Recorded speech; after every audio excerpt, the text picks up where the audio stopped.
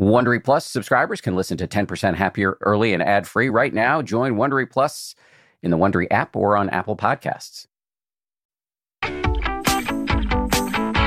From ABC, this is the 10% Happier podcast. I'm Dan Harris. Hey, gang. We got a good one for you today. I got a lot out of this conversation. Actually, I've been sort of using some of the suggestions from my guest in my own mind in the subsequent days and weeks since we first recorded this, and it's been very, very helpful. Anyway, so what am I talking about here? I'm talking about the craving, complaining, comparing voice in our heads that can, to state the obvious, be the source of incalculable suffering. But here's a provocative question. Is that voice all bad? And are there ways to talk to yourself that can turn your inner voice into a powerful ally? My guest today has a ton of research-backed strategies for inner counter-programming, and he has actually personally done a lot of this research. And as I said earlier, many of these strategies I have found personally to be deeply helpful. Ethan Kross is a professor in the University of Michigan's top-ranked psychology department and its Ross School of Business. He's also the author of a pretty new book called Chatter. The subtitle is The Voice in Our Head, Why It Matters and How to Harness It. I was very flattered when I learned that Ethan had used a line from one of my books, 10% Happier, as one of the epigraphs in his book. The line he chose was, "The voice in my head is an expletive that begins with the letter A." In this conversation, we talk about why we have voices in our heads, how these voices can either be blessings or curses, in other words, that they're not always expletives that begin with A, how to access your inner coach rather than your inner critic, why mental time travel can actually be very helpful, notwithstanding the emphasis in the meditation world on staying in the now, the power of rituals and lucky charms. I was kind of surprised to hear a scientist talk about that, how changing your outer environment can impact your inner environment, how you can help other people with their chatter, and how you can use the much maligned social media world for support. Before we dive in here, a little item of business. As you're about to hear, Ethan and I are going to talk a lot about how the voice in our head can actually be a blessing. But of course, this process of harnessing the inner critic and transforming it into an inner coach can be a difficult one. As you may remember, this past January, during our New Year's challenge, we ran a whole series that helped you do just that. We took a fresh look at the, admittedly, at least for some of us, somewhat gooey notion of self-love and explained exactly how to meet your self-identified failings with compassion rather than shame and self-loathing. The sessions from the New Year's Challenge are actually now available to subscribers on the 10% Happier app in the Courses tab. So go download the app today to check out the sessions and practice disarming your inner critic.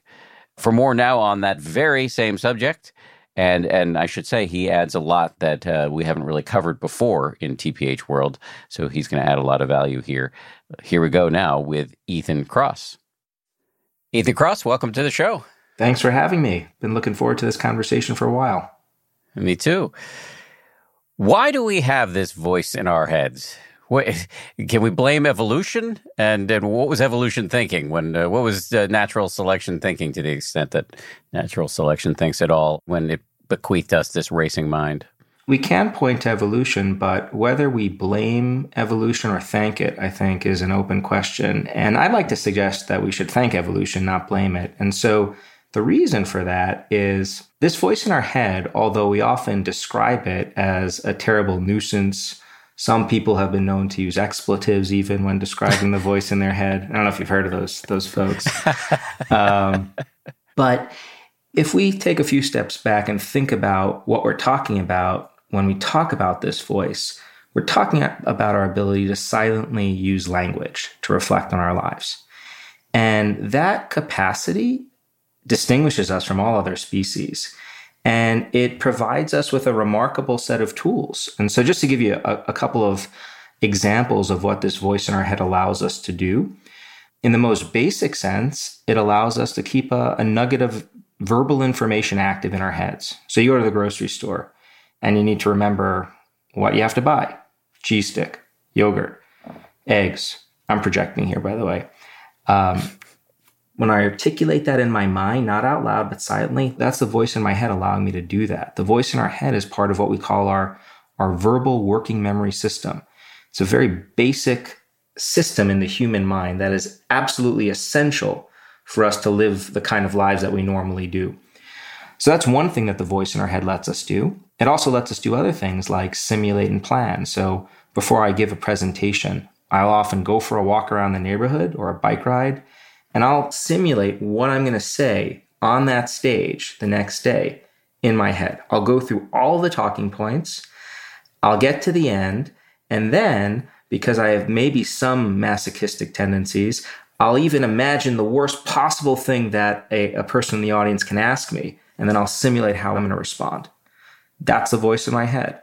For me, that ability to simulate is critical to me doing the kind of job that I hope to do, which is a good one. And then finally, the voice in our head helps us make sense of who we are. So when bad things happen, we experience loss or adversity, we often turn our attention inward to try to make sense of what we're going through, to try to create a story or a narrative to explain our circumstances. And we use the voice in our head to help us do that. So I think this voice in our head is really a remarkable tool, with the caveat that it often can conspire against us. So often when we do try to use this tool to help us live our life, so we experience something bad, we turn our attention where we try to tell a story, we often get stuck ruminating and worrying and catastrophizing, which are not particularly nice mental states. And that's an example of when the tool is no longer serving us well. And the question becomes, what do we do when we find ourselves in those circumstances? So I don't think it is a curse of evolution. I think it's a blessing that can sometimes morph into a curse. And the real challenge we face as a species is to figure out, how do we harness this tool to make it work for us rather than against us? I think it makes a lot of sense, notwithstanding my prominent use of expletives to describe the voice in my head. It is a blessing, and it can be a curse. Do you think of it as one voice in our heads, or that we all have multiple voices, different modes we can go into? Because I know there are schools of thought in psychology that we have many voices. We might have a jealous voice, an angry voice, a generous voice. And this is a healthy mind, not some sort of mental illness. Yes, that's right. I mean, this is a healthy mind and a mind in all its glory. It's a flexible mind that's capable of having us hear different messages. So some people can hear that critical voice, and that's often what people bemoan. Oh my God, I'm being so hard on myself. We could also be a coach to ourselves. We could be supportive. Sometimes, when I'm struggling with a bit of worry or anxiety, I'll often hear my high school wrestling coach give me a directive, call me by my nickname, and tell me I can do it. And actually, we could actually hear and simulate other people's voices as well. So I can hear my mom or my dad. I mean, can you? I would throw that back to you. Is it easy for you if you just, you want to hear your mom say something? Can you actually hear her voice in your head? Yeah. Yeah. So that's totally normal. The divide between normalcy and abnormalcy, or, healthy functioning and less healthy functioning, is when we hear different voices and we don't realize that they're coming from our own mind. We think that these voices are being implanted by other organizations or beings, or my mom is literally in my head. That's when we get into the domain of psychopathology. But if you can hear different voices, the angry, the confident, the mom, the dad, welcome to the beauty of the human mind and the human condition. So you talked before about how this voice in our head, or as we've now sort of complicated it usefully, voices, this system, this mind is a blessing, but it can be a curse. And it really comes down to, how do you harness the voice or voices? How do you access the inner coach as opposed to the inner critic? Because I think many of us are quite familiar with the latter. Well, that's the question that I've been interested in that for over 20 years and studying it for that long. And the first message I think that's important to convey is there's no single tool that works for all people in all situations. What we've learned is that there are multiple tools that people can use to harness this voice, make it more supportive, less critical and dysfunctional. In my book, I talk about 26 different tools. So there really is quite a variety.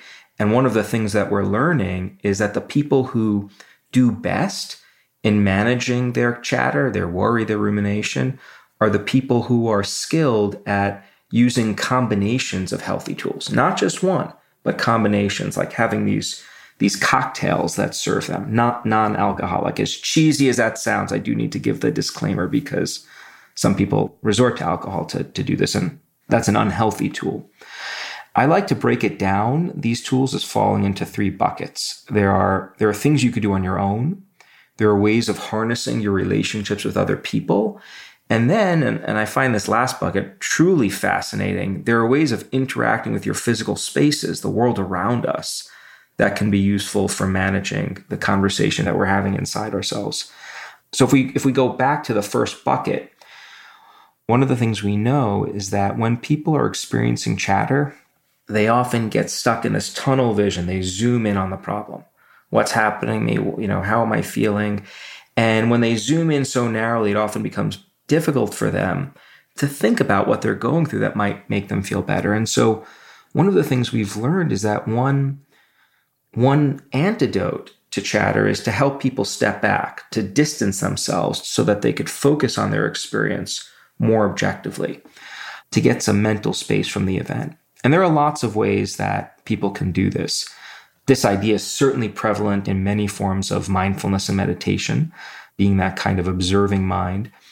But there are other modalities that allow people to activate this distancing that don't involve meditation. So let me tell you about 2. These also happen to be 2 tools that I personally rely on quite a bit.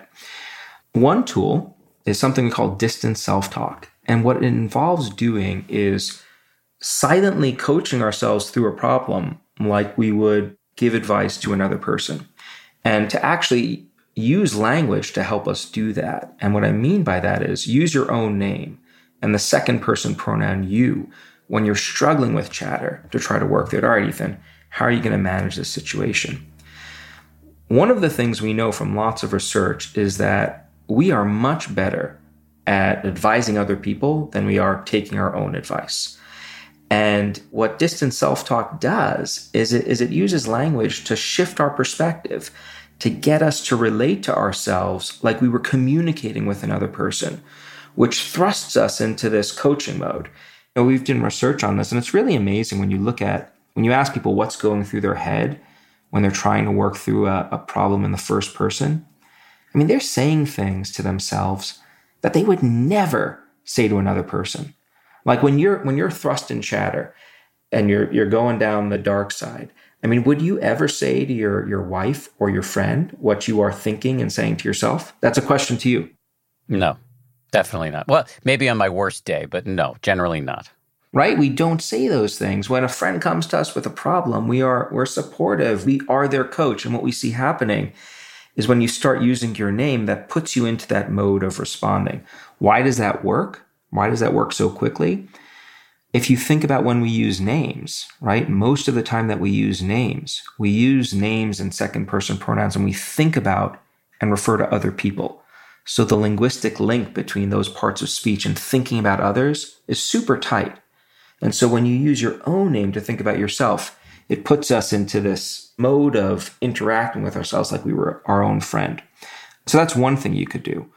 Another really easy thing to do that is nonetheless quite effective is something we call temporal distancing or mental time travel. So if you're really struggling with an acute stressor, think about how you'll feel about it 6 months from now or a year from now.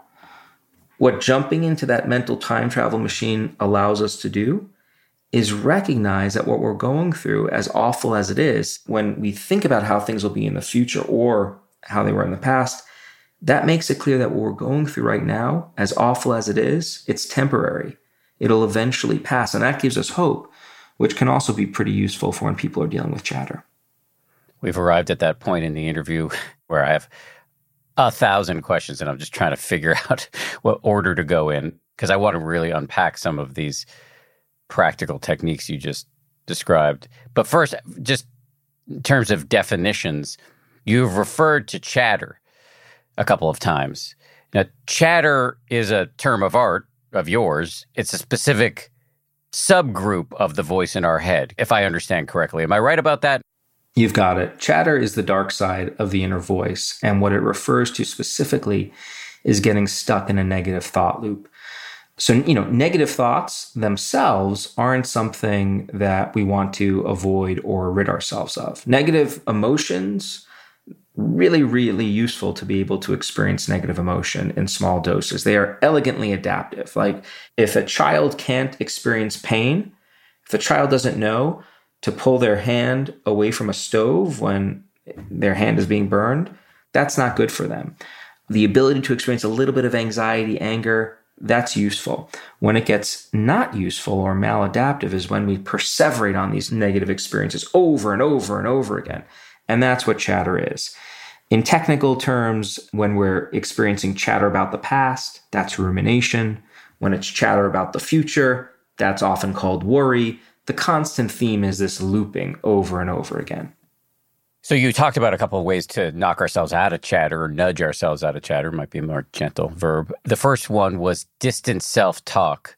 It reminded me of techniques that I've heard described by the researchers and experts in this field of self-compassion, including Kristin Neff and Chris Germer, who've both been on this show. And they talk about talking to yourself like a friend, often accompanying it with physical touch. For me, just kind of pat my chest. And I don't necessarily refer to myself as Dan, but I may refer to myself as dude. Does what I'm describing square with what you're recommending? It does. There's a lot of overlap. Dude, E-Man, that's one of my high school nicknames that I'll sometimes use. All of those give us some psychological space, and they involve using language to help us do that. Now, when we do studies on this, we often bring people into the lab and put them in really stressful conditions and then have them try to work through their stress in the first person or using their name. And then we'll get them to say out loud what's going through their heads. People are in a coach mode for sure when they're using their name, but it's not always super soothing in the way that my wife might be soothing to me after I put my foot in my mouth at a cocktail party. All right. So sometimes it's like, get your act together, stop this nonsense, and do your job. You've done it before. So pretty stern. I mean, kind of like my wrestling coach, right? And so there's variability in the tonality to how we coach ourselves through a problem. And I think that's an important point to convey. We want to be absolutely compassionate with ourselves and treat ourselves with the same kind of dignity that we treat others. But there's variability in how that can manifest. And it doesn't always take the form of, it's going to be okay, at least not in our studies. But otherwise, yeah, it squares away really well.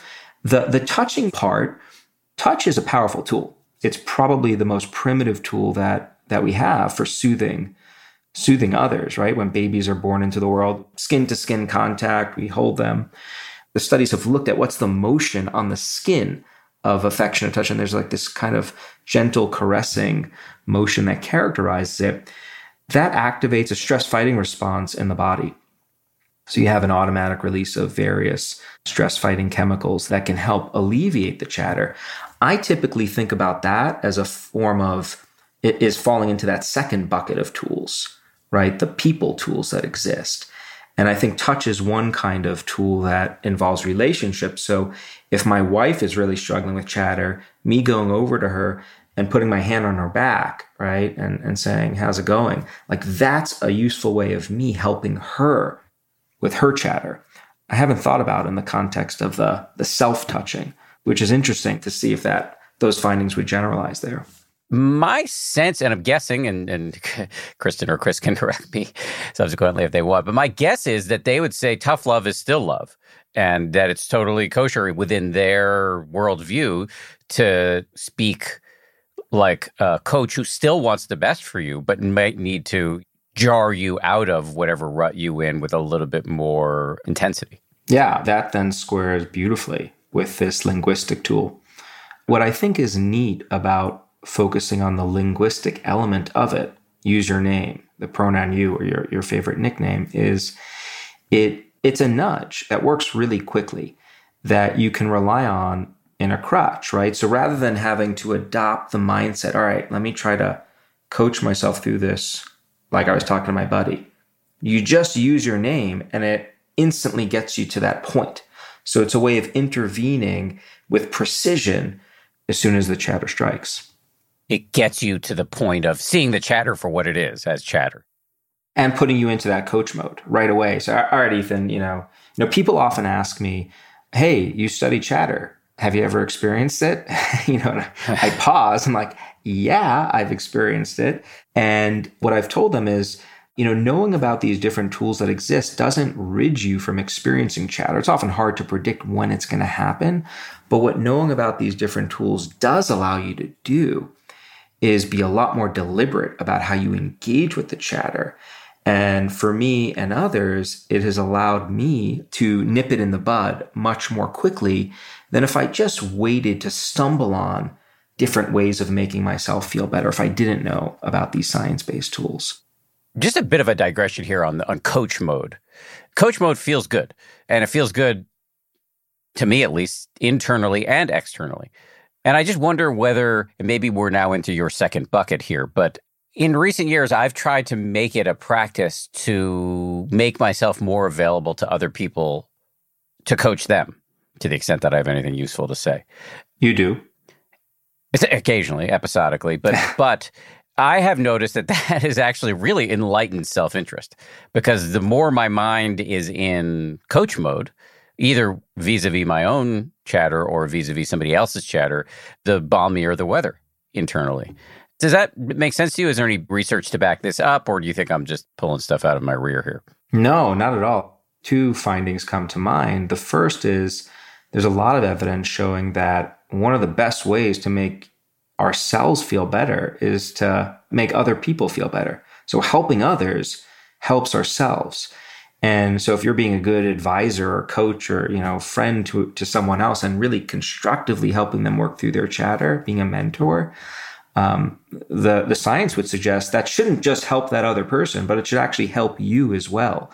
Because by building them up, that has these reverberating effects for yourself. So that's one element of it. There's another element, which is there's some research which shows that giving advice to other people helps us with our own problems, right? For very similar reasons that we talked about before, distant self-talk. Like, let's say a buddy comes to me with a problem and here I give them advice, and maybe I'm dealing with a very similar problem at work. Mm-hmm.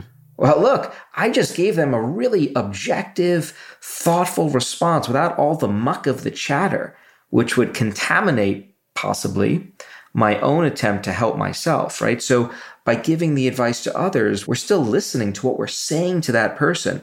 And that's another way that being a good advisor to someone else can feed back to help ourselves. That makes sense. And also, I just noticed that when I'm in coach mode with other people, I'm less self-centered. I'm less stuck in my own story, which generally, in my experience, feels better than being stuck in my own story. Well, I think you're talking about distancing, at least in the language that I tend to use to describe these things. And if chatter is all about being totally immersed, self-centered, right, in the awfulness that is my current predicament, right? If you can broaden your perspective, and there are lots of ways you could do it, talking to other people is another way, that should relieve the chatter based on the science. What's interesting though, Dan, and I'd actually like to maybe turn the tables here and ask you a couple more questions about this, because you mentioned that you recently started doing this in the sense of, you've discovered that talking to others and helping them helps you. Presumably it helps them too, I would think, right? We'd like to think. Theoretically. Well, here's what's really interesting to me. There are lots of beliefs about how we can get help from other people and how we can help others. And a lot of the science suggests that many of these common assumptions we have don't actually help other people or ourselves. And so to make that concrete, a lot of us think that if you're dealing with chatter, find someone to talk to and just let it out. Vent your emotions, express it. And there's been research which has looked at the consequences of that kind of venting and expression for how we feel. And what we've learned is venting can be really good for strengthening the friendship bonds between two people, makes us feel closer and connected. It's great to know that I can call you and you're willing to empathically listen and engage with me. And to be clear, that is important to have good friendship bonds in one's life. But if all you do is vent in a conversation, all you do is express your emotions, that doesn't do anything to help us reframe the way we're thinking about the problem. It doesn't do anything to provide us with solutions or advice that ultimately help us nip that problem in the bud. And so in experiments, people leave these vent sessions and they feel great about the person they've just talked to, but they're fuming over what they just talked about because it's kind of like you're just throwing fuel on the fire. Hey, what happened to you in your last interview? No way. You said that? I can't believe it. What did it? So you're just reactivating the negativity. So the best kinds of conversations when it comes to chatter actually do two things. One, we do want to vent a little bit. It is important for the other person we're talking to be able to understand what we're going through, what happened to us, to establish those empathic connections. But at a certain point in the conversation, they ideally nudge you to broaden your perspective, to think about that bigger picture. Hey, it was one crappy interview. You've done thousands of interviews and succeeded. Next one's going to be fine. Or, here's what I do when I have a bad interview. So anything to kind of broaden that perspective to help the person reframe. That's the two-step process to getting good support from others. And on the flip side, being a better chatter advisor to other people in our lives. Yeah, I mean, that two-step makes a lot of sense to me. And the mistake that I was making, interestingly, and I don't think this is uncommon, is when I was talking to other people, I would sometimes not let the venting go on long enough. And I would rush to solutions because I was trying to alleviate my own pain because the other person would be making me anxious and I didn't want that. So I'd be trying to put out the fire and make them feel better, but also make myself feel better. And so it seems like what I've learned over time is to really validate whatever's going on for people and make sure that they feel heard or seen or whatever. And then move to, okay, well, can we contextualize this? Can we think about what the ways to move forward might be? That's exactly right. And there's an art to doing this, right? Because the amount of time a person needs to vent is going to depend on the person, and it's going to depend on the nature of the situation that they're experiencing chatter about. So you've got to feel it out. And so when I'm talking to people, if they're coming to me for support, I'll listen, I'll let them go, I'll ask them questions. Hey, you want to keep going, or can I ask you? Can I suggest something else? Or either way is fine by me.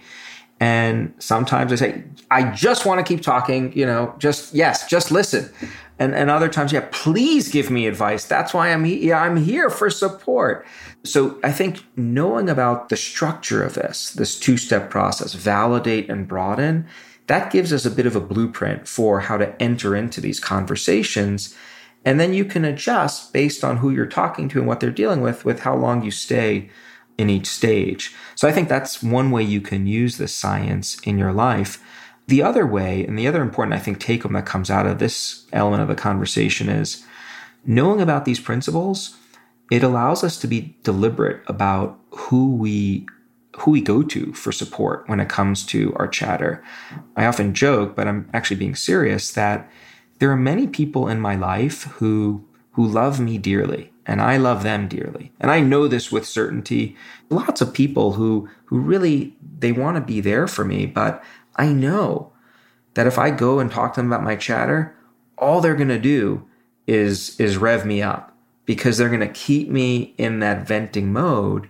And so when I leave that conversation, I'm not going to be experiencing less chatter. In fact, I'm going to be predisposed to experience more. So I'm really deliberate about who I go to for support, right? There are like 3 people I go to in my personal life, 4 people I go to for work-related issues. And that's my board. And I use that board of advisors quite a bit. And they, in turn, use me. And so, again, it's about being deliberate, using the science to be more deliberate about how we try to harness the chatter in our lives. And if memory serves, in your book, you recommend that we all set up boards. Yeah. Think about, what do boards do for companies, boards of advisors? They're there. You've carefully selected individuals who have the expertise to guide this company to success. And you rely on that board during difficult times. And, I think we would all benefit from having a personal board of advisors that we can rely on when we're experiencing difficult times. There's certainly enough data to back up the value that having the right kinds of social relationships can have for our health. Early on, you mentioned that we're going to go through several buckets here when it comes to harnessing in a healthy way the voices in our head and minimizing chatter, which is the dark side of the voice. And the first bucket was individual techniques. The second is techniques that involve other people. And the third was techniques that involve the environment around you. We haven't even sort of dipped our toe in the third bucket yet. But I want to go back to the first bucket for a second, because a while ago you talked about mental time travel. Mm-hmm. I think it'd be interesting for this audience because a lot of the folks who listen to this show are interested in meditation. And in meditation, there's a way in which you can get the idea that if you're not in the present moment, always you're misbehaving as a meditator. But your argument is, okay, sure, yes, being in the present moment, which is what mindfulness requires, being able to step out of whatever thought, urge, emotion is flitting across your consciousness right now. Yes, that can have lots of salutary effects. But there are ways to harness the thinking mind to travel forward and backwards that don't involve the pitfall of rumination or anxiety and really do involve providing a broader context that might knock us out of chatter. Please tell me if I've stepped out of accuracy there. No, you've stepped into accuracy. And I'm so glad you brought this up, because being in the moment can be great, as you suggested. And there's a wealth of data suggesting that mindfulness and meditations that focus on doing that can have real value. Just as an aside, I think of meditation mindfulness as one kind of tool that can be very helpful when it comes to chatter. But there are lots of other tools that exist as well. And I think if we want to give people the best shot at managing their chatter effectively in their lives, we really want to give them the whole toolbox, right? Not just one. So let's talk about time. The human mind did not evolve to always be in the present. We are mental time travelers. We spend most of our time not, in fact, being in the present, going back and forth in time. And there are lots of wonderful things that being able to travel in time can do for us. We can learn from our past. We can savor, past conquests and victories. Makes it sound like I'm Genghis Khan here, conquering the world. But, like a presentation that went really well, or like my daughter, like scoring 2 goals last weekend in the soccer game, like savoring those moments, like that's a source of enormous satisfaction, right? Like there's research which shows that if you want to really boost people's happiness, have them focus on experiences, spend money on experiences, go on a great fun vacation with your family. And part of the reason for that is, unlike a watch whose value quickly wears off, you could think about those amazing moments you've had with your family throughout your life, and it gives you joy. So traveling in time, like into the past, can be really helpful. Going into the future, likewise. Like, I'm going to guess that you often prepare for your interviews with other people. You think really carefully about what you're going to say, and you do the kinds of simulations that I talked about earlier, right? That our inner voice helps us do, right? You think, what if I say this and they say, do you do that? I won't make it. Less than you might think. Now you're making me feel bad because I'm doing it too much. So I'm a rookie here. But at times you've probably done it. Yeah? Yes. Okay. Of course. Yes. And for conversations too. And for conversations. So we're traveling in time. We're using our mind in all its glory, so to speak. What we've learned is we can get stuck when we're traveling in time. We could get stuck in the past or stuck in the future, when we're worried or ruminating. One solution to that is to bring us back to the moment. But what we also know is that there are ways of just making us better mental time travelers. And that's what I think a lot of these tools let us do. They let us go back in time into territories that might otherwise be sticky, right? That might otherwise lead us to ruminate. But some of these tools allow us to grapple with those past or future experiences more effectively in ways that don't lead us to spiral. So I don't think we should always be in the moment. I think we want to be strategic about when we're in the moment. Yeah, I totally agree. I think that it's hard to be in the moment, and we are not programmed to be in the moment that much. And I think that is to our detriment. And so it is worth training up the skill of being in the moment, because there is some evidence that we are often happier when we're paying attention to what's happening right now, as opposed to stuck in fretful projection or rumination about the past. The second thing I'd say is, it seems to me like there's a Buddhist analog to what you're describing here about, traveling back in time to think about, when E-Man scored that lacrosse goal or whatever it is, you past triumphs, past glories, or your daughter scores some goals in a soccer game, that can ease the mind right now. The Buddhist analog is sometimes referred to as contemplating your sila.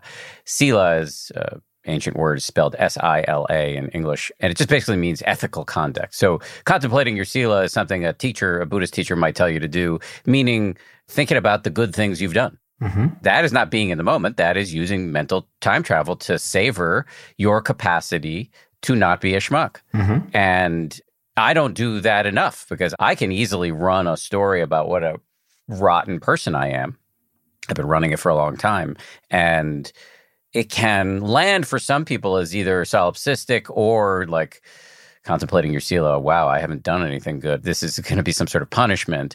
But in fact, I think there's a lot to recommend this technique. Anyway, I said a lot there. Does any of that land with you?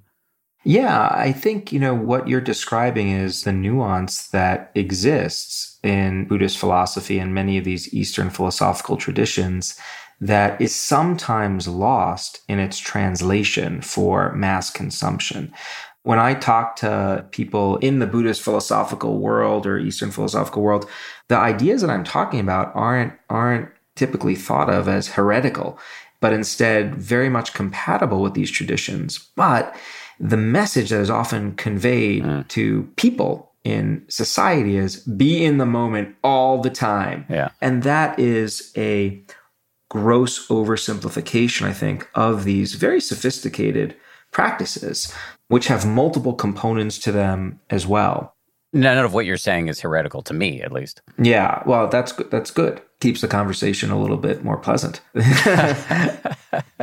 One other thing, just as like a general framework that I often use when thinking about how to help people harness their mind is, let's work with the machine, not against it. The mind was set up to travel in time, right? Serves us well. So let's figure out how to make us better at doing that rather than work entirely against it, which I do think if you told someone to always be in the moment, first of all, it's impossible.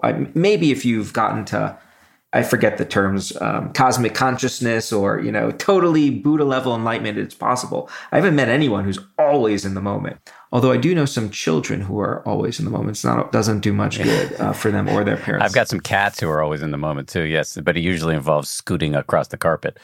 But you just said it. You've got a cat that's always in the moment, right? We're not cats. Even though I might get more love if I was a cat, because many people in my family love cats, sometimes seemingly more than me. But we're not built to be in the moment. And that's what allows us to build spaceships, right? And land rovers on Mars, right? Forward thinking. Much more of my conversation with Ethan Kross right after this. Audible lets you enjoy all your audio entertainment in one app. You'll always find the best of what you love or something new to discover. They offer an incredible selection of audiobooks across every genre, from bestsellers and new releases to celebrity memoirs, mysteries and thrillers, motivation, wellness, business, and more. Audible is the destination for thrilling audio entertainment with highly anticipated new releases and next listen recommendations for every type of thriller listener. The selection over on Audible when it comes to true crime, mystery, and thriller is quite extensive. They've got John Grisham, tons of stuff by Stephen King, David Baldacci.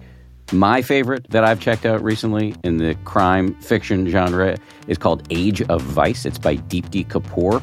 It came out not long ago. Not only is it thrilling and very, very plotty, but it's also written incredibly well. It's truly literature. Deepti Kapoor is a force of nature as a writer. Age of Vice, it takes you into the underworld in New Delhi in India. I absolutely loved that one. As an Audible member, you can choose one title a month to keep from the entire catalog, including the latest bestsellers and new releases. New members can try Audible free for 30 days. Visit audible.com/10% or text 10% to 500-500. That's audible.com/10% or text 10% to 500-500 to try Audible free for 30 days. Audible.com/10%. The Taste the Mediterranean sales event is going on now through March 19th at Whole Foods Market. It's a store-wide event packed with flavor. My family and I are regulars at Whole Foods Market. We've got one, I think, less than a mile and a half away from our house. This Taste the Mediterranean thing sounds pretty cool. They've got Mediterranean-inspired flavors. You can save on Parmigiano Reggiano, charcuterie, and ground lamb. They've got delectable seafood choices. You can save on whole branzini and sustainable wild-caught sockeye salmon, which is a regular feature at our dinners in this house. My son loves that salmon from Whole Foods. And I'd be remiss if I didn't point out all of the 365 by Whole Foods Market products. Stock up on wallet-happy Mediterranean essentials like feta cheese crumbles, whole wheat pita pockets, and more. I am constantly consuming these 365 products, including the raw cashews, which I snack on all the time. We love the 365 sea salt and pepper. We love their sushi rice. You get the picture. Go check it out. Taste the Mediterranean now at Whole Foods Market.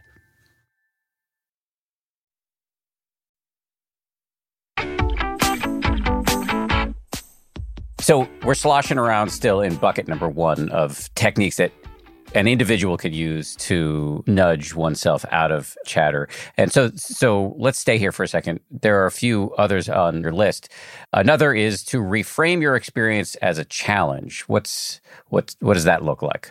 So typically when you put a person in a situation involving, the potential for social stress, right, anxiety, we ask ourselves two kinds of questions. What's required of me, and can I do it? If you ask yourself those questions, we do it automatically, and you say, nope, not possible.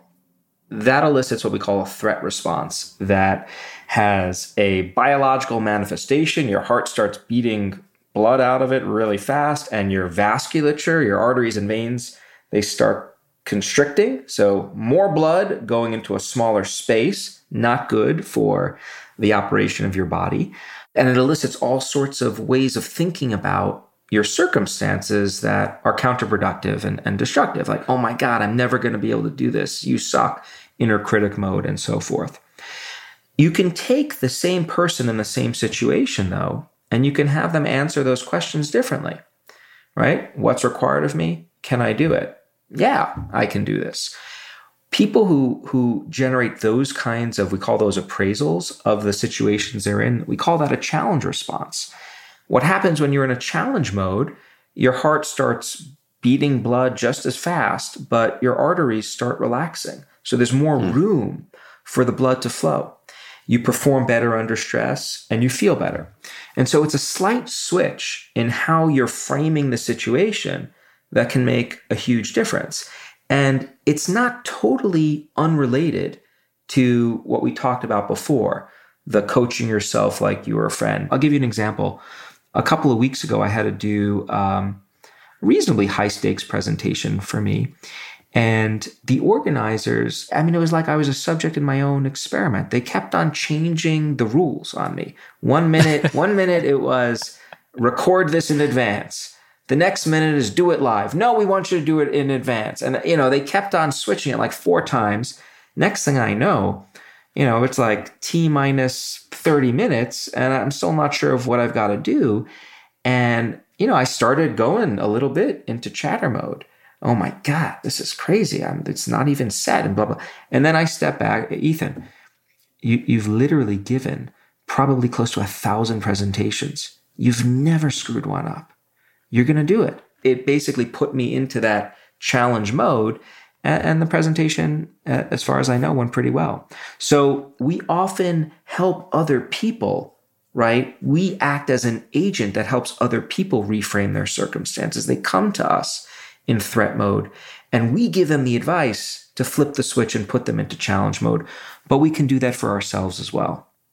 It's almost like the practice of psychological jujitsu, like very, very subtle shifts in how we're thinking about things that do change our perspective in ways that can really be quite constructive. And so sometimes I'm in threat mode, and then I make the conscious effort to switch into challenge mode. So I'll do it for myself.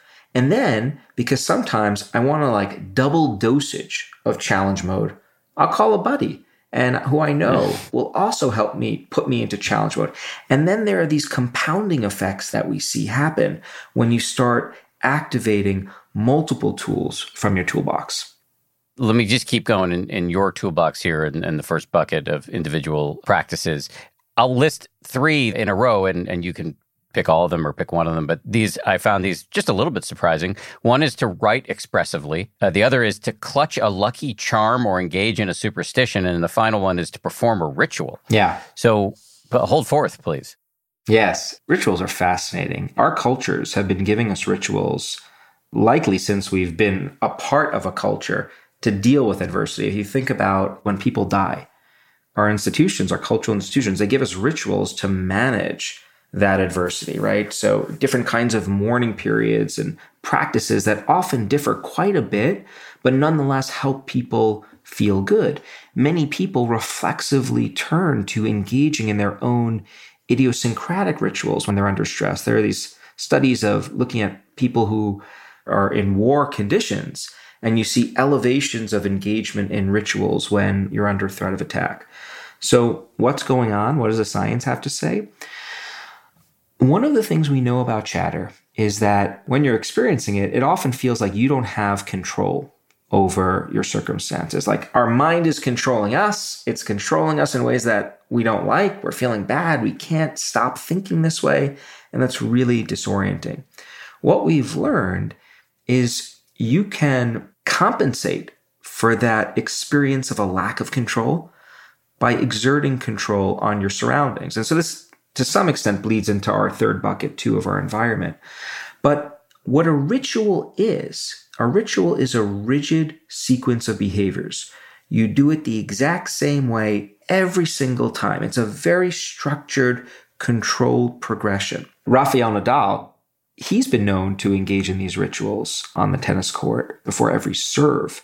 And he does some really wacky, elaborate ones. Like he'll before a serve, he'll take his hair and put it behind his ear and then pick his wedgie out of his butt a few times, and then he'll bounce the ball, always exactly the same way.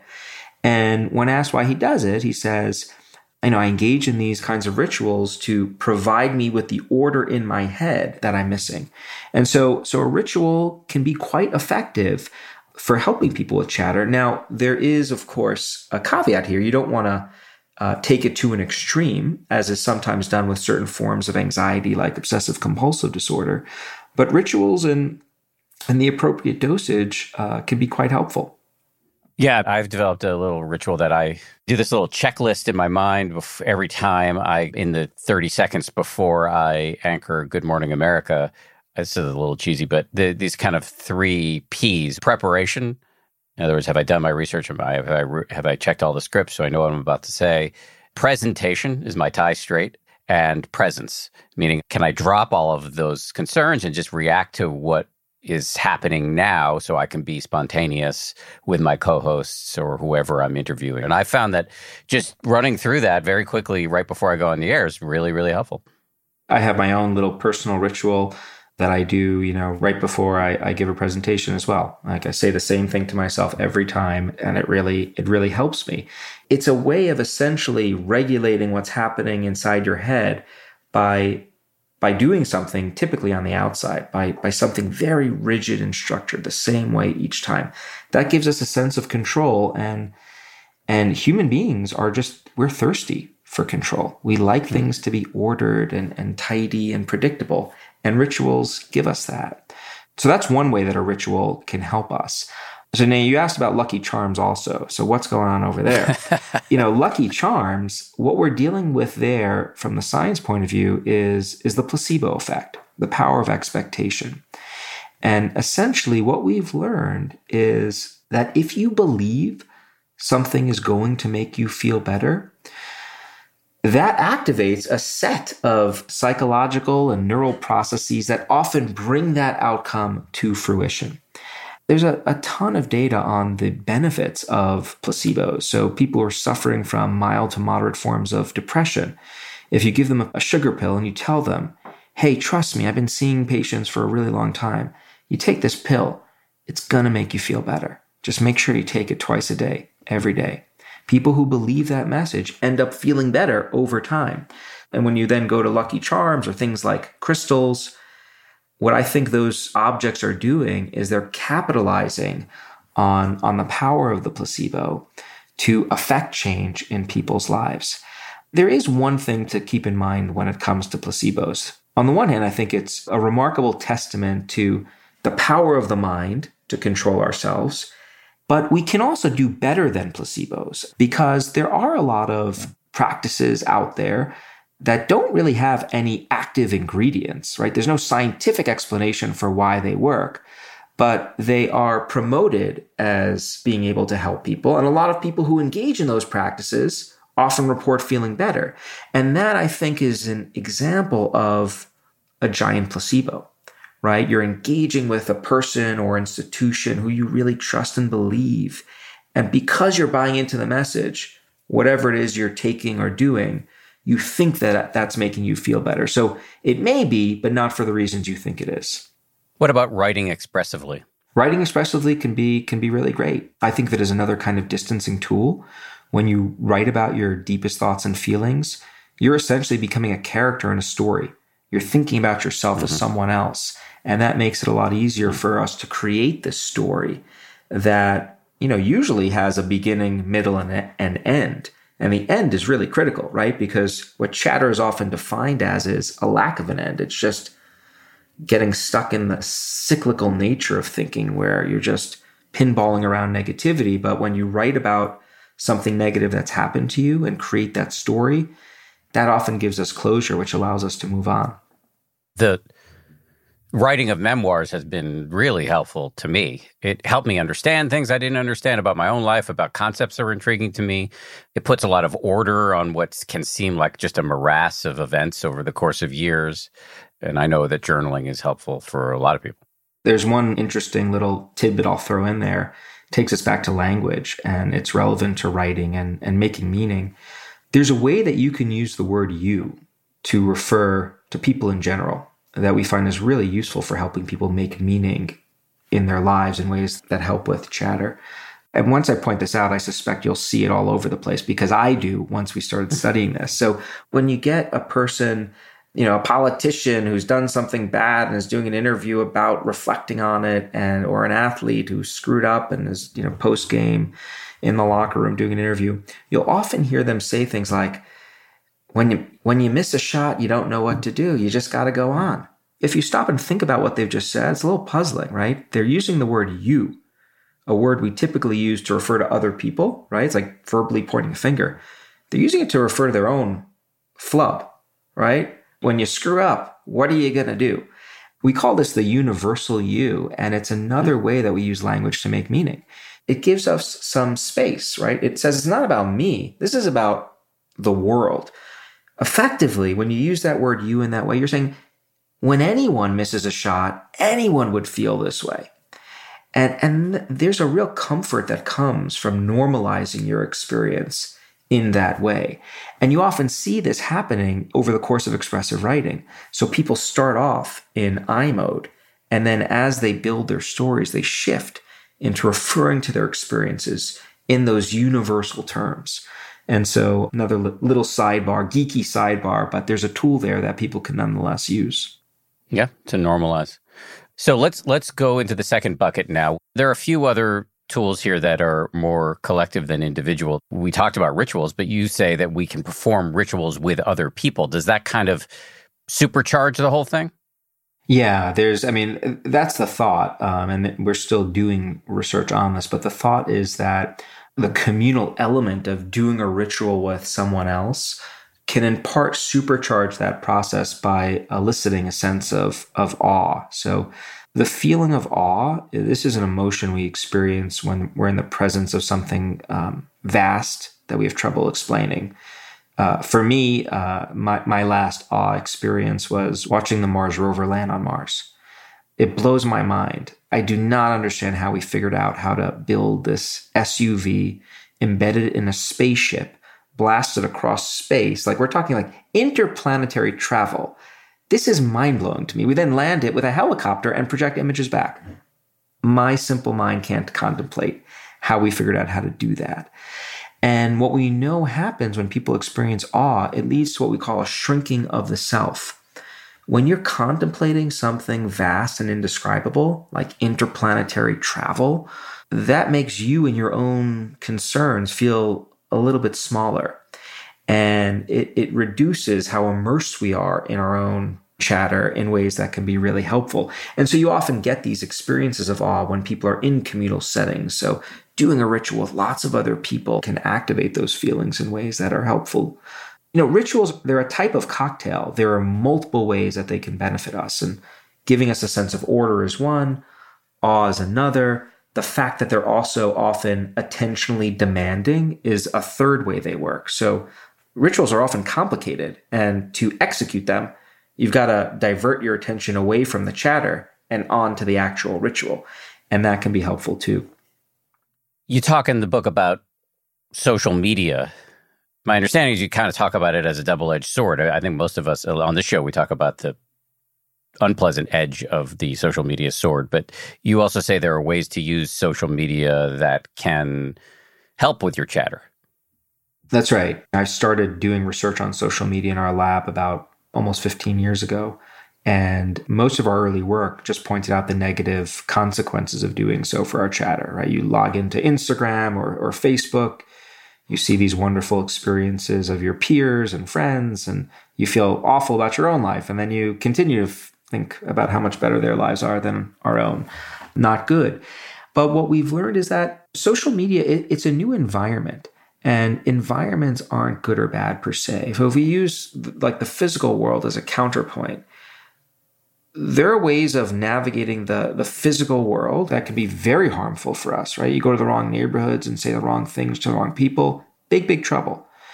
If you go to other places and talk to other people in different ways, you could really benefit, right? So it really depends on how you navigate the space. And I think the same is true for social media when it comes to chatter. There are studies which show that social media provides us with opportunities to get support for our chatter, to get that kind of chatter advice that we simply cannot get in the offline world, right? By putting out a request for help, you can have thousands of people come to you for assistance, or hundreds or even tens, right? That's often a lot more than we can get in the physical world if we've got to wait to find someone to talk to. So the opportunities to get support via social media are really quite remarkable. In the book, I tell the story of Dan Savage and the It Gets Better movement. This was a movement several years ago where you had many young teens who were struggling with their LGBTQ identity, right? They went on to social media and there were messages being promoted by lots of people like, it gets better. People would tell their stories and then other people would chime in like, stick it out. It gets better. It will get better. And that seemed to help lots and lots of people. And so I think there is enormous value that social media can have. The big problem is that up until recently, we haven't really had a playbook for how to navigate social media. We get a playbook for how to navigate our physical worlds very early on in our lives. It's called socialization, right? Our parents teach us how to navigate the world. Here's how you talk to someone. You say please and thank you. You don't say this to other people. And those socialization messages are then reinforced by the schools we go to and the organizations we belong to, right? So we're constantly getting information from a young age about how to navigate the world successfully. But social media is so new and constantly changing that we haven't really had the time to develop that playbook, right? So how do you socialize your kids into using Facebook and Instagram and Twitter effectively? The message that I often hear is I tell them they can't use it, right? That's a pretty blunt intervention tool. So the hope is that as we learn more about what the healthy versus harmful ways of using these technologies are, we can then use that information to be much more strategic about how we navigate social media, because it's not going away. So it sounds like the headline thumbnail version of what you're describing for healthy social media usage as it pertains to chatter would be unhealthy is passive FOMO-inducing Instagram scrolling or passive doom scrolling on Twitter. Healthy would be intentionally seeking out support or intentionally providing support to those who are seeking support.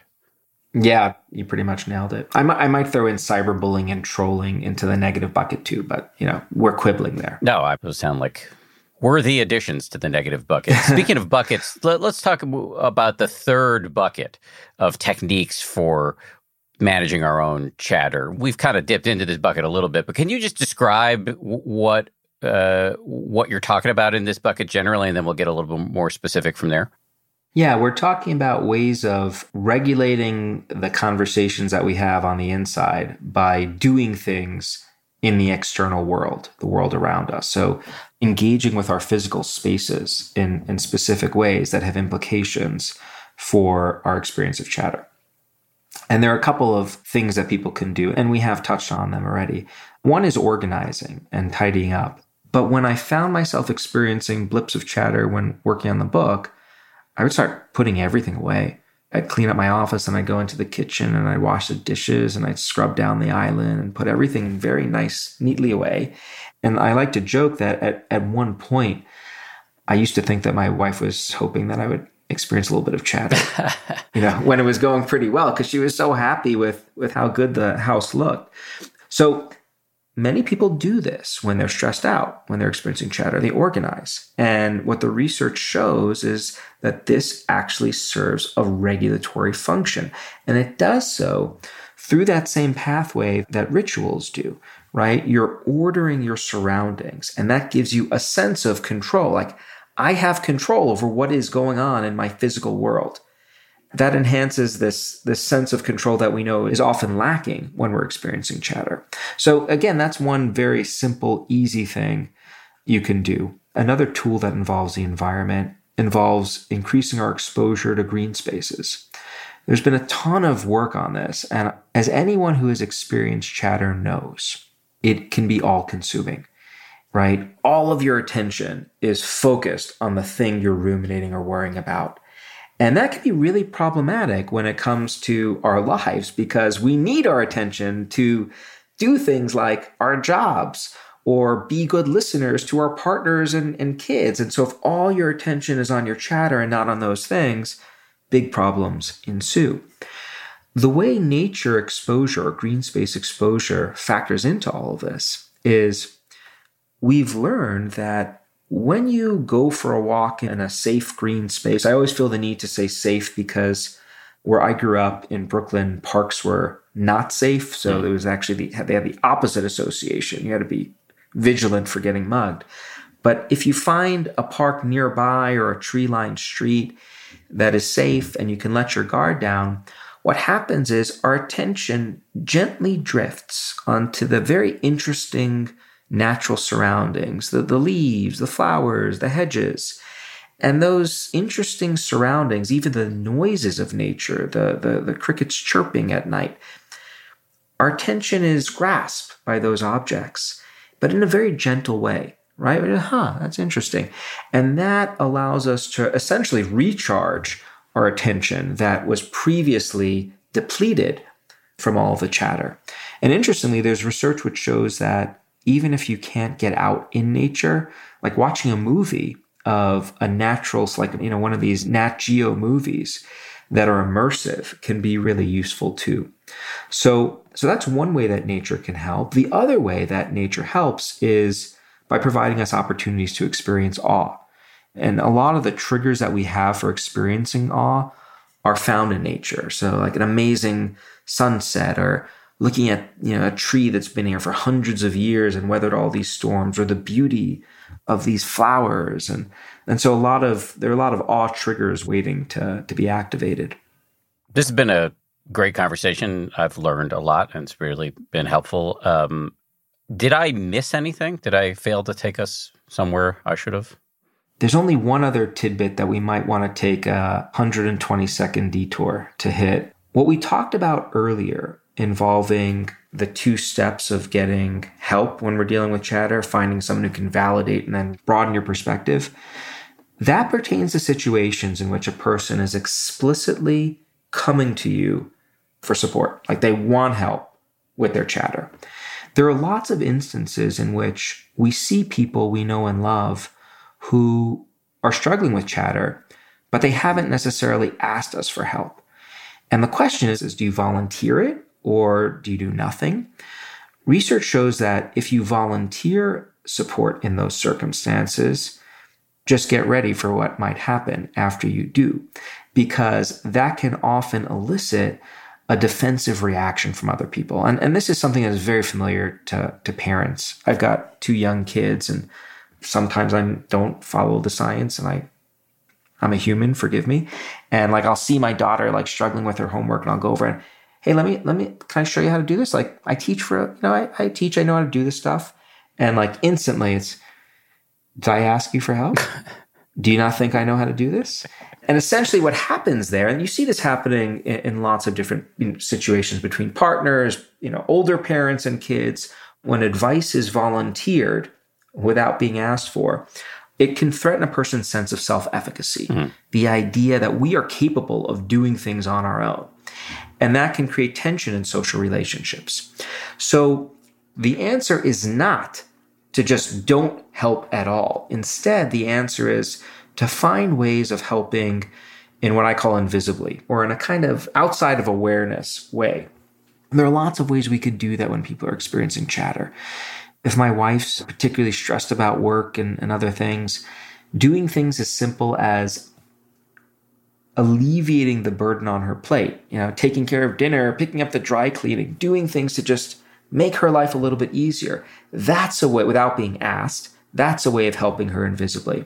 If there's someone struggling on my team with their presentation skills, rather than contact that individual, hey, you really need to up your game here. Here's a couple of books that can help. I might send a note to the entire group. Hey, here's a couple of books I just came across, really helpful. Maybe let's have a lab meeting to discuss them.